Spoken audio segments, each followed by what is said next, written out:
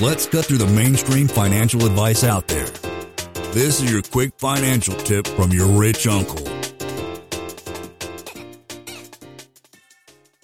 I think the other question I have was if the recommendation is always to get a turnkey to start, but then like a high level, what's the progression there? So you get a turnkey, you get comfortable working out of state, and then I don't want to keep buying turnkeys because they're probably not the what we're talking about, right? They're not the best stuff. Yeah.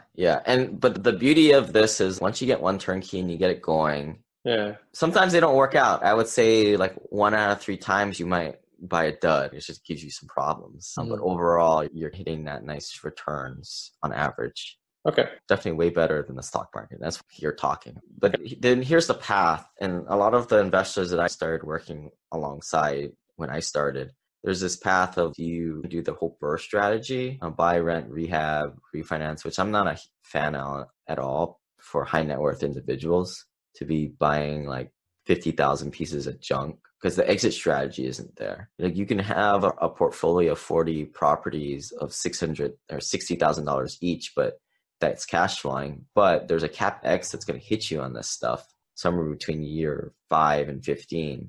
And now you're going to pay back all of these returns. It's just not a sustainable way of investing, but it's a way of doing it. And I guess nothing wrong to you if you can prove me wrong with the numbers, but you're going to go down this path of burring and creating value that way because maybe you like doing that. And this is where you start to do it and you start to figure out if you like it and if you're good at it. Me personally, I don't like it. And because I don't like it, I don't spend the time doing it and I never got really good at it. Okay. So that's why I went to being a more passive and a bigger deal. And that's a progression. Gotcha. But we don't know until you do this prerequisite. Yeah, this is the pre-calc to ease and calculus. Gotcha. All right. So I'm not going to let you go buy, hey, Lane, they want to sell me, I have $250,000. That means I can buy 1, 2, 3, 4, 8. I can buy 12 rental. You probably buy 12 rental, pretty solid ones tomorrow. I would probably be like, no, don't do that. At most, maybe buy 4 and let's pause and think and let's come back and talk 6 months to a year from now. Where do you want to go? Gotcha. And what's your thoughts and feelings and how things are progressing? Okay.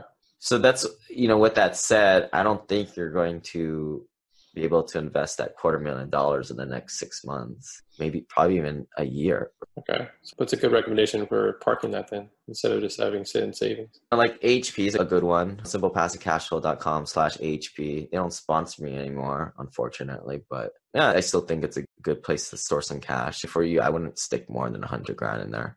Okay. I think, let's just assume, now I'm getting more strategy, high level strategy, where the money comes from. I would take the money out from your liquidity and invest it as soon as possible. What is that, the $80,000? And in the back of your head, you could pull a HELOC you need from that rental property. Yeah, so I would totally be fine with you running your liquidity from your cash reserves pretty low, maybe even $10,000. You see what I'm saying? Yeah, for sure. And we're still saving a decent amount every month.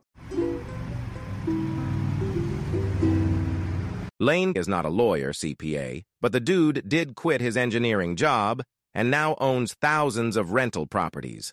Learn more about the secrets of the wealthy. Join our community at thewealthelevator.com/club.